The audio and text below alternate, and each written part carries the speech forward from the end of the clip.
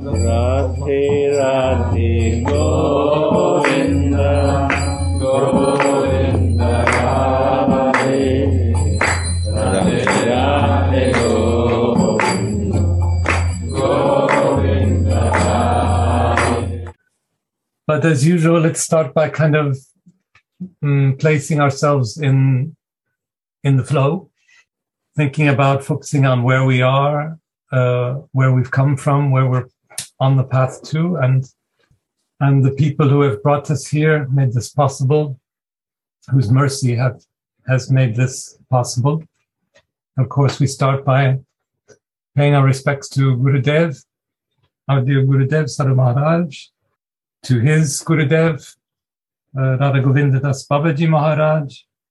We think about and pay our respects to Prabhupada, Bhaktivedanta Prabhupada Maharaj, who gave us this translation, so important, and this commentary, which is so important to us, and the discovery of the connection to Bhakti, which is so clear in the commentary, which is really the aim of underlining in this class.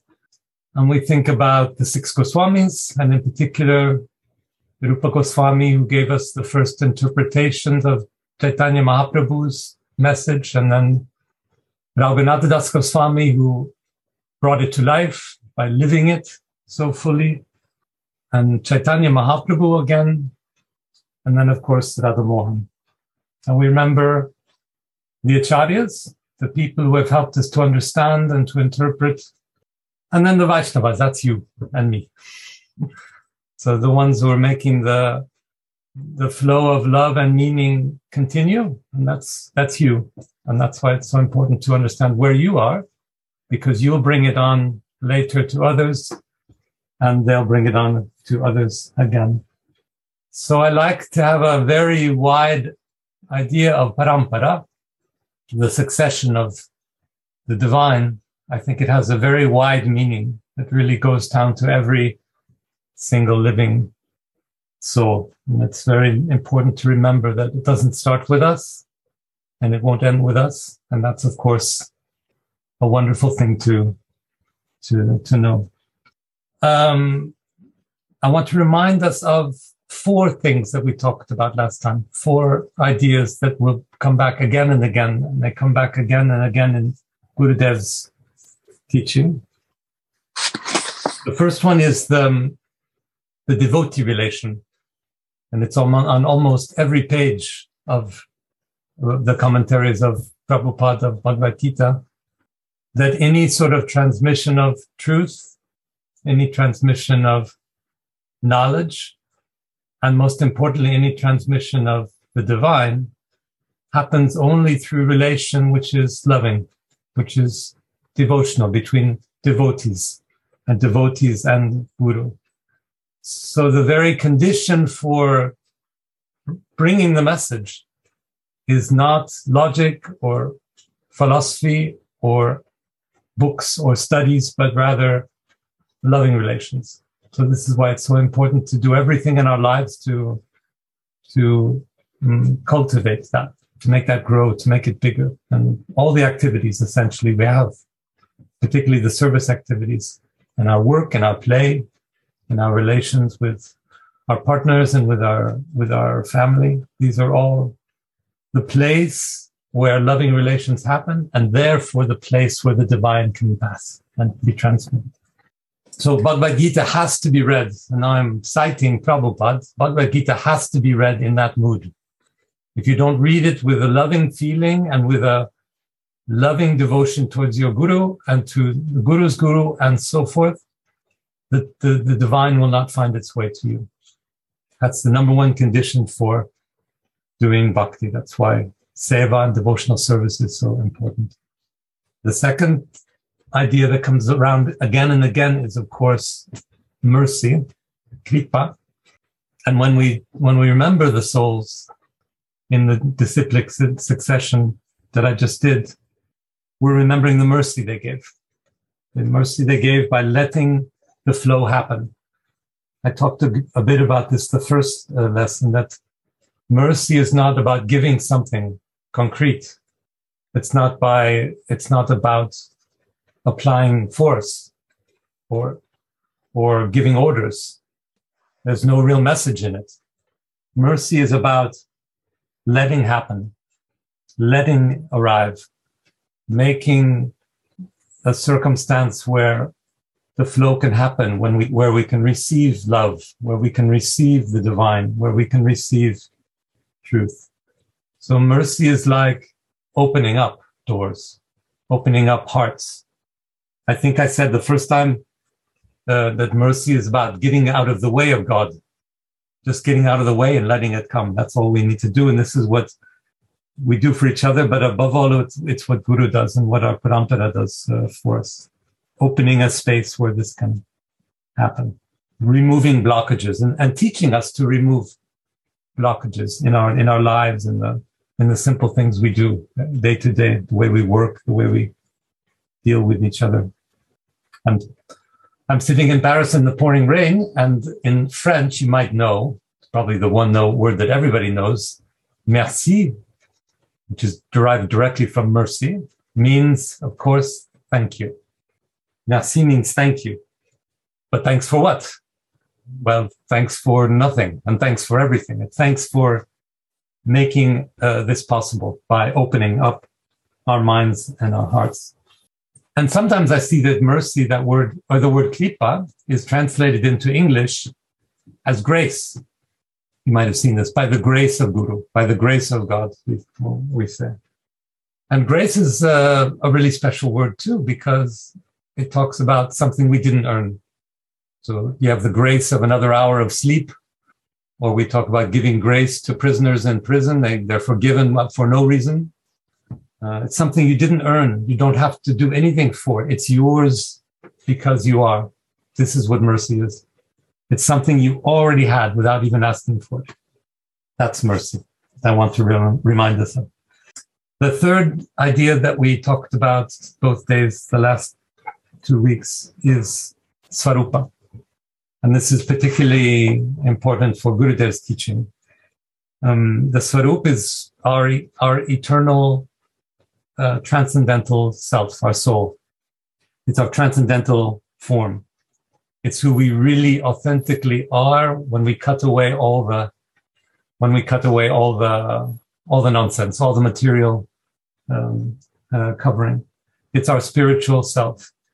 And the principle of mercy in Svarup is extremely important because we need someone to help us to find the way to our own Svarupa. We seem to have a terrible time in finding it, to finding out who we are, finding our way back to who we are. And so maybe the most important way that Guru helps us is to show us to our own spiritual form, our own spiritual self. And once again, it's not something that you have to go out and get or, spend money on or trade for or bargain for. Your Svarupa is something you already have. It's already you. It's something that's covered though. And so finding the path to Svarupa is removing the covering, finding the way back to us, finding the way back to who we really are. And so we read that last verse of the very last verse of Bhagavad Gita last time. And I'll reread it for you because it's so wonderful and it's so important also for Gurudev. It's chapter 18, verse 78, if you want to remember, but the very last page, just turn to the back. It says, the living entity in its original position is pure spirit. This is our Svarup. So the living entity actually is, when it's in its normal position, its normal original position, it's Svarup. That's what we are. So it's already where we started in a way. It's the original position. And now we're just going back. This is why Prabhupada talks about going back to God. And then I jump over to the last sentence, which says, by proper use of the devotee's independence, he comes under the direct order of Krishna. Thus, he attains his normal condition. Once again, that's Svarup. And that normal condition is in the pleasure-giving potency.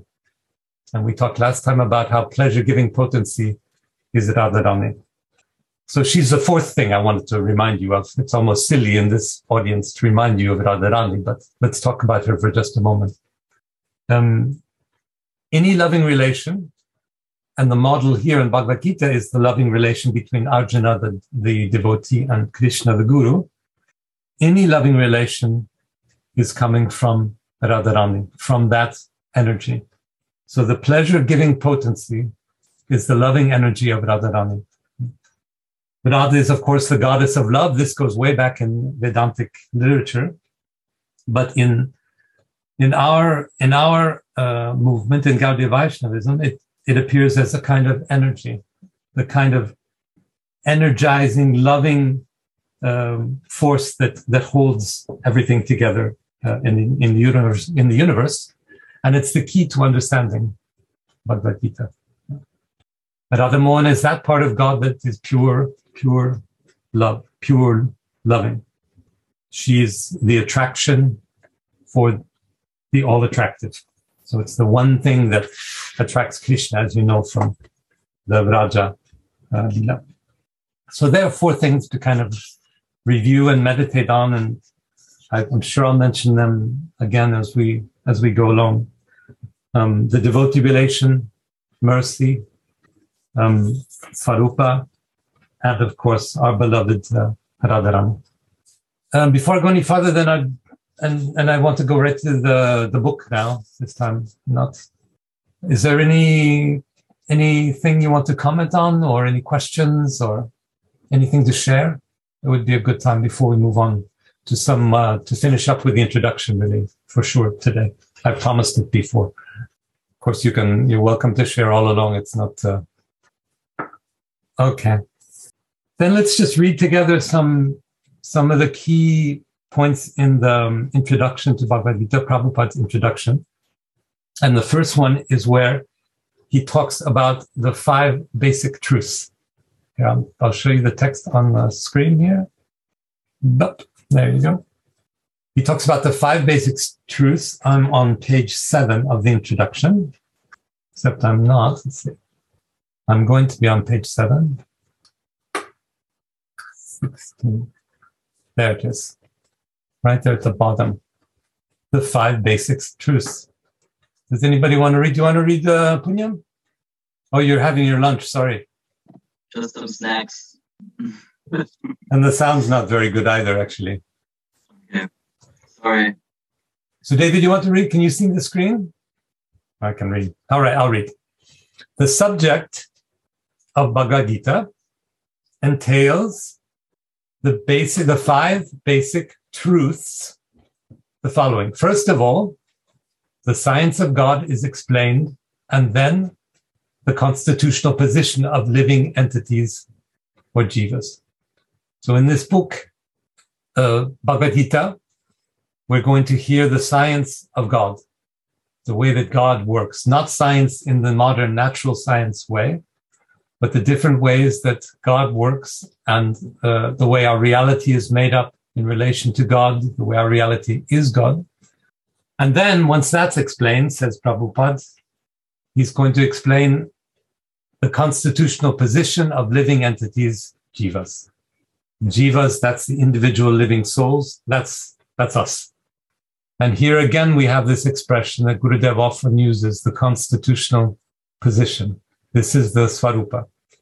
This is the place where we start. It's the standing point. It's the starting point. It's the basis for our relationship to the world and to God. So this is what we're trying to find through our practice. And it's basically what we're trying to find in Bhagavad Gita too. Find through the story of how devotional service takes place, devotional practice takes place. We try to find our way to that. So there's the jivas. Then there's the Ishvara, which means controller. The living entities are controlled. Those are the jivas. And Ishvara, that's also an important term because it means not God or controller only, but it means personal God. Personal God. And the idea of personal God is really important not only for Prabhupada and Bhagavad Gita, but for us, because only a personal God can be a loving God. Only a personal God can be a loved God. And only a personal God can give expansions in the world to us jivas, which are also personal, loving, and loved. So God has many different names and many different forms in Hinduism. The three we talked about last week, we can mention them. The one is Brahman, which some people don't even translate as God. They say absolute reality. So it's the total universe, the total field of all things that are real and true in the universe. That's Brahman. And for some, this is God. But Brahman has no personality. Brahman has no shape or variation or form or tenderness, or this entire loving dimension is gone. Brahman is simply what is the absolute reality, absolute being, if you like, to talk a bit more like a philosopher. So that's the one way of looking at God in Hinduism. The second way is Paramatma, the super soul. So if jivas all have Atma, souls, then the super soul, Paramatma, is God. And you might remember that Atma in Hinduism is not just soul, it's also self. So there's no real idea in the West that corresponds to the idea of Atma. Atma is not just the kind of thing that Christians believe leaves your body when you die and travels to heaven. It's also the self. So it's kind of a combination of who I am and my spiritual identity. They go together. This is very unusual in the Western context and sometimes difficult to gather. But then when we talk about Paramatma and Atma, Atma is the tiny little grains, the tiny little bits of Paramatma. In other words, there's a little bit of God in everyone. Every jiva has a little bit of God, and every jiva is part of making up what God is. This is what the expression part and parcel means. We see that a lot, and we'll come back to it even today. That God is in us and we are in God, as self and as soul. So God as Paramatma. Then the third of the three types of God is Ishvara, the one we're talking about here. It's the controller, the one who controls, the one who has moods and a kind of emotion, feelings, love, a personality. So one big debate that Prabhupada was always involved in was whether God is personal or not. The impersonalists against the impersonalists. And in the Tibetan Buddhist tradition, you have, not the Tibetan, the Mayaveda Buddhist, the Buddhism that moved to Japan and Korea and the East, it's impersonal. God is impersonal. To find God is to empty ourselves of all the emotions, all the feelings, all the love. But in our tradition, and Prabhupada makes this case very strongly, God is a personal thing, because only a personal God, a God with personality, can have love and can share love. So that's where Ishvara. I just wanted to stop there and explain that. That's where Ishvara fits into the constellation of gods. So then we go on. We have Prakriti, material nature. But this is not just nature like we talk about in the West, that it's what's out there in the world and it's different from us. It's all the things that can be objects of our senses. That's what Prakriti means. It's not just nature in the sense that we use in the West. It's all the things that our senses can touch and feel and hear and smell and see. So we have Ishvara, Jivas, Prakriti, time, and the duration of existence of whole universe, or the manifestation of material nature, and karma. Everybody knows this word, activity. Karma is activity. All living entities are engaged in different activities under the rule of karma. From Bhagavad Gita, we must learn what God is, Ishvara, what the living entities are, the jiva, what prakriti is, what the cosmic manifestation is, and how it is controlled by time, and what the activities of living entities are. That's just about everything you can think of to want to learn in a book, I think. So that's the 5 basic truths that he wants to talk about. And then there's this idea of part and partial, which he's going to talk about right below, I think, if I'm not wrong. Yeah. Right below now, I'm on page 7 still at the bottom. And he says, the Supreme Lord is a driver under whose direction everything is working. So he's the controller of material nature. Now, the jivas, or the living entities, have been accepted by the Lord, as we will note later, in later chapters, as his parts and parcels. A particle of gold is also gold. A drop of water from the ocean is also salty. And similarly, we are the living entities, being part and parcel of the Supreme Controller, Ishvara, or Bhagavan. Bhagavan, of course, is another word for God. Lord Shri Krishna have all the qualities of the Supreme Lord in minute quantity, because we are minute Ishvaras, subordinate Ishvaras.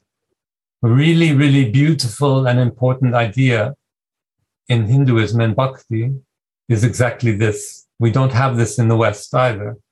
The idea that each of us is a little ray of sunshine coming from the sun. Each of us is a particle of gold, but still gold. Each of us is a tiny Ishvara, a tiny God, finding our way to our Swarup. And all this, he says, is what is going to be explained in Bhagavad Gita. Very ambitiously. And we go on to the next paragraph about material nature, Prakriti. What is material nature, he asks? Well, this is also explained in Gita as inferior Prakriti, inferior nature, which is everything outside of the living entity, and then the living entity, explained as superior Prakriti. So Prakriti has two kinds, the kinds that are in the living entities and the kind that are outside of the living entities. And we'll come back to the different ways, the different levels of energy that organize Prakriti and the material world, the subtle, the gross, and the material.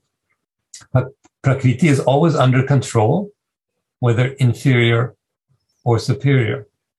And now, Prakriti is female, and she is controlled by the Lord, just as the activities of a wife are controlled by the husband. Prakriti is always subordinate, predominated by the Lord, who is the predominator. So God, Krishna, creates the material world, sets up, if you like, the rules, the way it can run, the rules according to which it runs, the basic rules according to which living entities can function as well, and then lets us go to find our way. So there's some autonomy, but there's also some control. The living entities and material nature are both predominated, controlled by the Supreme Lord. According to the Gita, the living entities, although parts and parcels of the Lord, are to be considered Prakriti. And then we'll move on to the gunas, to the qualities of material reality. This is on page 9, I think, of the Prabhupada edition of Bhagavad Gita. There are 3, well, I'll read it. Prakriti itself is constituted by 3 qualities.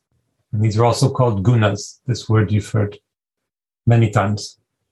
Above these modes there is eternal time.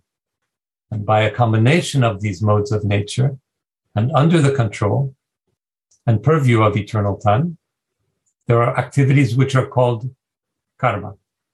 Those activities are being carried out from time immemorial, and we are suffering or enjoying the fruits of our activities according to the rules of karma. For instance, suppose I am a businessman and have worked very hard with intelligence and have amassed a great bank balance, then I am an enjoyer. But then say I have lost all money in business, then I am a sufferer. Similarly, in the field of life, we enjoy the results of our work or we suffer the results. This is karma. Karma is also cause and effect. It means basically action, doesn't it? But it means the rules governed by the controller, Krishna, the rules that govern the way that action takes place. So the cause and effect, everything that happens has some sort of result. Results that we cannot always control and should not even seek to control. Good results, bad results. And these have results not only in this life, but in life that comes beyond, after it. Okay, there are two more ideas I want to present to you before we move to chapter 9. Let's see. The first one is consciousness. This is on page 10 of the book edition of Bhagavad Gita, at the bottom here. The supreme consciousness, supreme conscious Ishvara is similar to the living entity in this way. Both the consciousness of the Lord and that of the living entity are transcendental. Both the consciousness of the Lord and that of the living entity are transcendental. That's a very strange thing to say. What does that mean? Of course, the consciousness of the Lord is transcendental. That's what we would expect. The Lord is transcendental. His consciousness is transcendental too. But what about the jiva, us? Our consciousness is transcendental? Well, yes, this is our path to our Svarup. This is our path to the divine level, the divine world, the transcendental world. Even where we are as material beings, we can find our way there through proper practice and meditation and prayer. So the transcendental world is already available to us as material beings. We do devotion in relationship to the transcendental world. We do our meditation and chanting and so forth in relation to the transcendental world. So we're not entirely living in the transcendental as God is, as Krishna is. He's entirely in the transcendental level, but we have a relationship with it. We can always sense it. Some of us are more sensitive to it than others. We're all seeking to sense it more and more to increase our experience of the transcendental. So we all, each and every jiva, has a relationship to the transcendental. Another beautiful, beautiful idea that is completely different from what we teach in the West, in Christianity or Islam or Judaism. And there, the transcendental world is a completely different place, a completely different level. So Prabhupada goes on, this consciousness is not consciousness generated by the association of matter. That makes perfect sense. It's not just by rubbing sticks together we have consciousness. Can you slow down just a bit? I think Madhurya has a... Go down? Like that? Just slow down, I think, because Madhurya has some... It's too fast for translation, I think. Just a little bit I was saying. I'm going too fast, okay. Yes. Is this better now? Yeah, just a bit slower, I think. Slow down. Slow down. Yeah. I heard go down, so I put the... No, sorry. Okay. Yes, I'm so sorry, Madhurya Rasa. You're a superhero. So, jivas have a relation with the transcendental. Consciousness does not come through material relations alone. Consciousness does not come from relating to material things.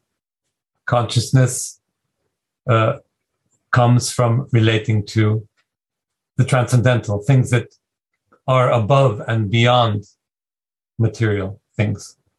We can always relate to things in a banal way, but to relate to what's to the divine level, we need to relate to other people and other consciousness. This is why, of course, association is so important for us. So I read some more. The theory that consciousness develops under certain circumstances of material combination is not accepted in Bhagavad Gita. Consciousness may be pervertedly reflected by the covering of material circumstances, just as light reflected through colored glass may appear to have a color. But the consciousness of the Lord is not materially affected. So sometimes we think, when we look at material objects, we think that we see consciousness. But consciousness comes from our relationship to the transcendental. There's a very cute story about Prabhupada. When he was in California, he had a debate with a scientist. And the scientist said, there's no such thing as transcendental consciousness. And Prabhupada said, yes, there is, of course. And by chance, somewhere in San Francisco, apparently there's a museum of the human body. And in this museum, they have collected all the material parts of a human body in little jars and big jars, and all the elements, every single element that makes up a human body. So essentially everything about the material side of a human. And so Prabhupada argued to the scientist, well, if there's no transcendental soul, then why can't we just mix all of the elements together and make a new human being? Just to make the point that human existence must be more than the sum of the components of the material human body. And this is essentially what's saying here. In order to be human, we have to have a relation to the transcendental, a consciousness of the transcendental, even if we do not pay attention to it at every moment. And the meaning of our practice is exactly that, to pay attention to it. The meaning of our practice is to be attentive to the transcendental side of our consciousness, to make it grow, to make it bigger, to make it deeper and richer. That's why we do our devotional practice. So I read on. Lord Krishna says, Maya Dyakshena Pakrit, which means I am the administrator of Prakriti, of the natural material world.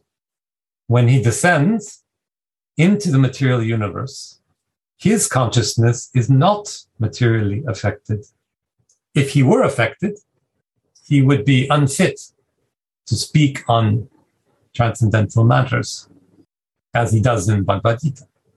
One cannot say anything about the transcendental world without being free from materially contaminated consciousness. So once again, this is the key to our practice. We cannot know anything about the transcendental world unless we clean our material consciousness, unless we become free from our material consciousness, unless we do the house cleaning of our consciousness and make it pure, take away the distractions about material things. And in that way, we can find our way to the transcendental world. Without that, we're only in material consciousness. We cannot see transcendental world. And then I continue, the Lord is not materially contaminated But our consciousness is, at the present moment, materially contaminated. Bhagavad Gita teaches that we have to purify this materially contaminated consciousness.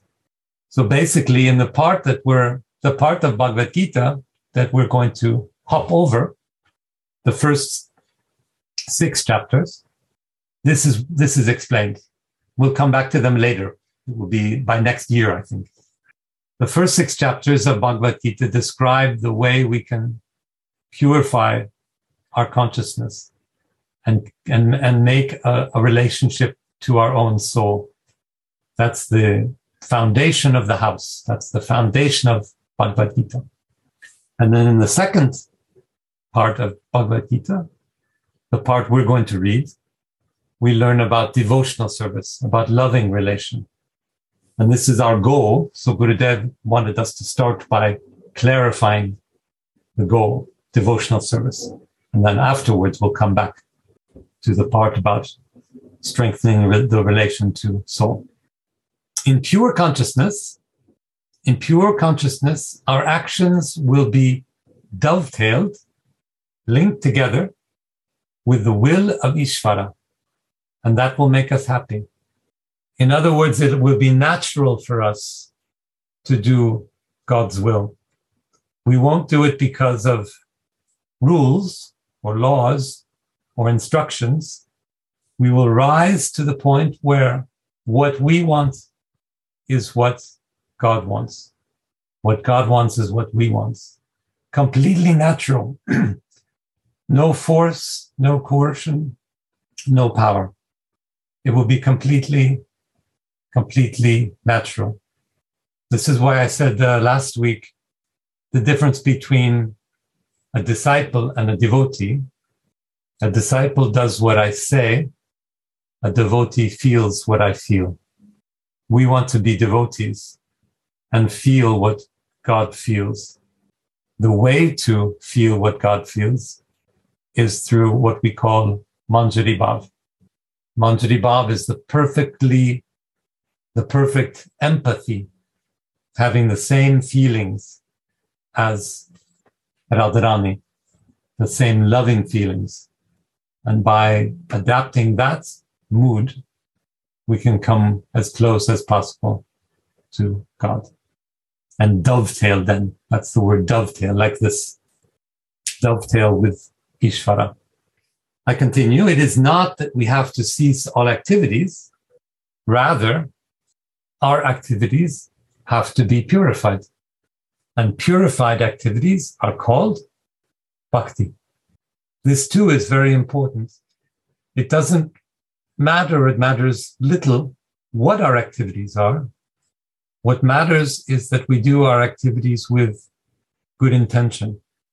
We cannot be attached to the result of our activities, but we can be concerned about the way, the mood in which we do our activities.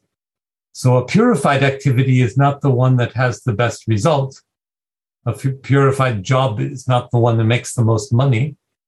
A purified activity is the one that is most done in the mood of love. That's a pure activity. And we aim in our work, in our play, in our relations, to do everything with that mood. The more that we can bring loving relations to all our activities, to cleaning the house, to going to work, to playing with the kids, all these things, if they're done with loving mood, without attachment to the result, just doing it for doing it, then we can find our way to pure consciousness. From the outside, pure activities look the same. We read on, Prabhupada says, activities in bhakti appear to be like ordinary activities. They look just like any activities.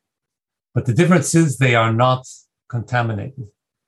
An ignorant person may see that a devotee is working like an ordinary man, but such a person with a poor fund of knowledge, an ignorant person, does not know that the activities of the devotee of the Lord are not contaminated by impure consciousness or matter. This is another way that Guru helps us in our activities. Sometimes we can't even see when our activities are pure or impure. Sometimes we are too ignorant to know whether we're doing things with a pure heart. And Guru, one way Guru helps us is to show us the mood, by example and by teaching, to show us the mood of doing activities with pure consciousness. So to finish this point, then the activities that are not contaminated, they are transcendental to the three modes of nature. The three modes of nature, the three gunas that we talked about before. Passion, ignorance, and goodness. So we transcend the gunas. The more we purify our activities, the more we transcend the gunas. Then the last idea that we want to talk about today is this idea of impersonalism that I mentioned. That's so important for bhakti and very important for Prabhupada. Here it is. Now I'm on page 12. And Prabhupada says, it is explained in the Gita that impersonal Brahman is also subordinate to the complete. So impersonal Brahman was one of the three kinds of God forms that we have. The Ishvara, the Brahman, and the Parampara. The Paramatma. So here he says that the impersonal Brahman is under the total God, inferior to it, subordinate to the complete whole of God. So God is more than impersonal Brahman. God, Krishna, has to be more than impersonal Brahman. He has to have personality. He has to have loving qualities. So this is a way of saying that the personal God, the God that Prabhupada sees and Bhakti sees, is greater, bigger, and stronger and more important than Brahman. Brahman is more explicitly explained in the Brahma Sutra to be like the rays of the sunshine. And that's very good. It's very important. But nonetheless, Prabhupada is critical. He says the impersonal Brahman is the shining rays of the Supreme Personality of Godhead. It's the way it shines out, expands, disseminates. But impersonal Brahman, he says, is incomplete realization of the absolute whole. And also, incomplete is Paramatma. We'll talk about this in 12th chapter. In the 12th chapter, we'll see that the Supreme Personality of Godhead, Purushottama, is above both personal Brahman and Paramatma. So the personal God is above. The Supreme Personality of Godhead is above all of those. I can skip down a little bit.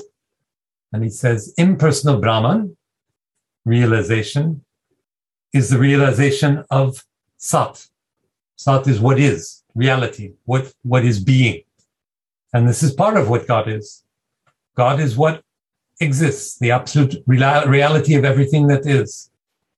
So that's the Sat, a very important word in Sanskrit, Sat. And we have Asat, which means something that doesn't exist. And then Paramatma realization is realization of Chit, of knowledge, eternal knowledge, perfect knowledge. So we have things that are the Sat. We have things that we know, the Chit, but we need something more. What is the thing more we need? It's the personality, or here he's calling it Adanda. I'll read on a little bit. But realization of the personality of Godhead, Krishna, is realization of all the transcendental features. Sat being, Chit, knowledge, and Ananda, bliss or pleasure. So this tells us something very, very beautiful and important about what God is, about what Krishna is. Krishna is everything that is. Krishna is all knowledge, but more importantly, Krishna is all emotion, all feeling, all bliss, Ananda. Sat, Chit, and Ananda, all together in one. And this is why Prabhupada and others say that Krishna is not formless.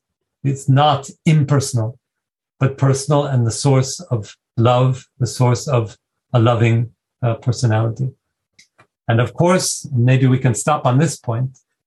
The main energy of that Ananda is the Radharani.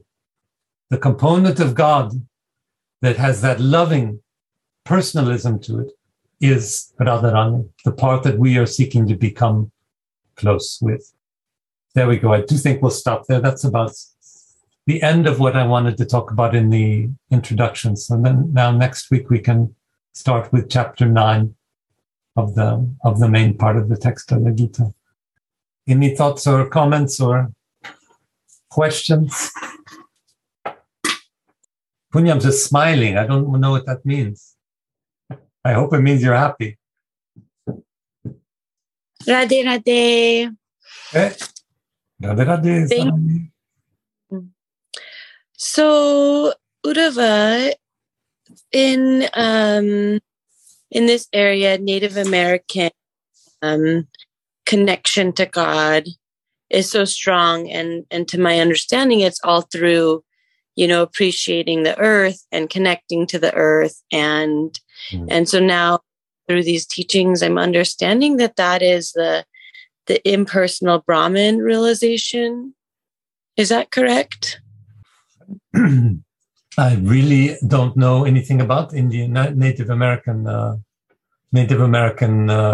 spirituality, but wouldn't they say that that the soul, the spirit, is in the earth, just the way that we would say that? That I'm not sure about your question, but I think that they would see the soul in a kind of super soul in the earth. But whether the super soul is loving, has bliss, this personality that we talk about in bhakti, I don't know about that. It's a beautiful, beautiful question. Are they also saying like Mother Earth? Are they saying this Mother Earth, or is this? They also know because then they have also personally, even if like if you say Mother, then maybe they also have some picture in their mind of how they think Mother Earth looks like, and then if there's like a name like Mother or Father or something, then there's also a relation, no? I don't know. That's just why. Absolutely, yeah. I mean, the character of the world is gendered like that, and the soul, of course, is feminine, and the earth. We just read a moment ago that Prakriti is feminine as well. So that's where the Mother Earth idea comes from. Yes, that really resonates, because there's something different about saying planet and versus speaking of like Mother Earth and like her expression through the sun and through the mountains and through the rivers, and so that does make it more personal as Exactly. Yeah, very nice. So the planet itself is kind of a lifeless, so it sounds like a lifeless material object, one that's just going on itself, like without a soul. But when you talk about the earth, then it has a richness to it, a depth to it. Is that what you mean? That's very nice. But don't the Native Americans have an idea about the cycle of life that's a lot like Hinduism? That is that everything comes from the earth, everything goes back to the earth, and it's a continuous process that has no real beginning or end. Yeah. That's how I imagine it. Yeah, to my understanding, yes, they do. And so that is, yeah, I guess the question Brahman was the point about Brahman just being like the rays of the sun, that reading in here. And just, I haven't ever really understood Brahman, and so many people, especially in the West, they do connect to spirit and to something higher through the earth.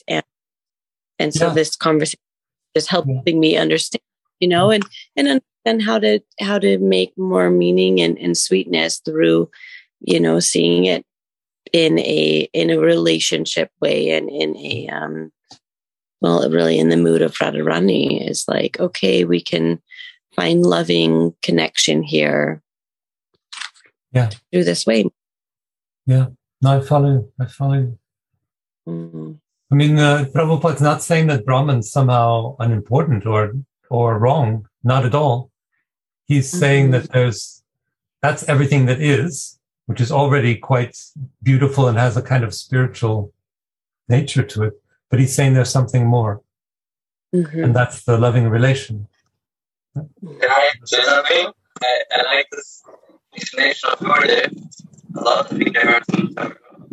But if you're walking in the night and you see a bright light, like a car coming towards you, at the beginning you just see like light, and you maybe understand, it's a car coming, but you don't know the color of the car, what brand it is.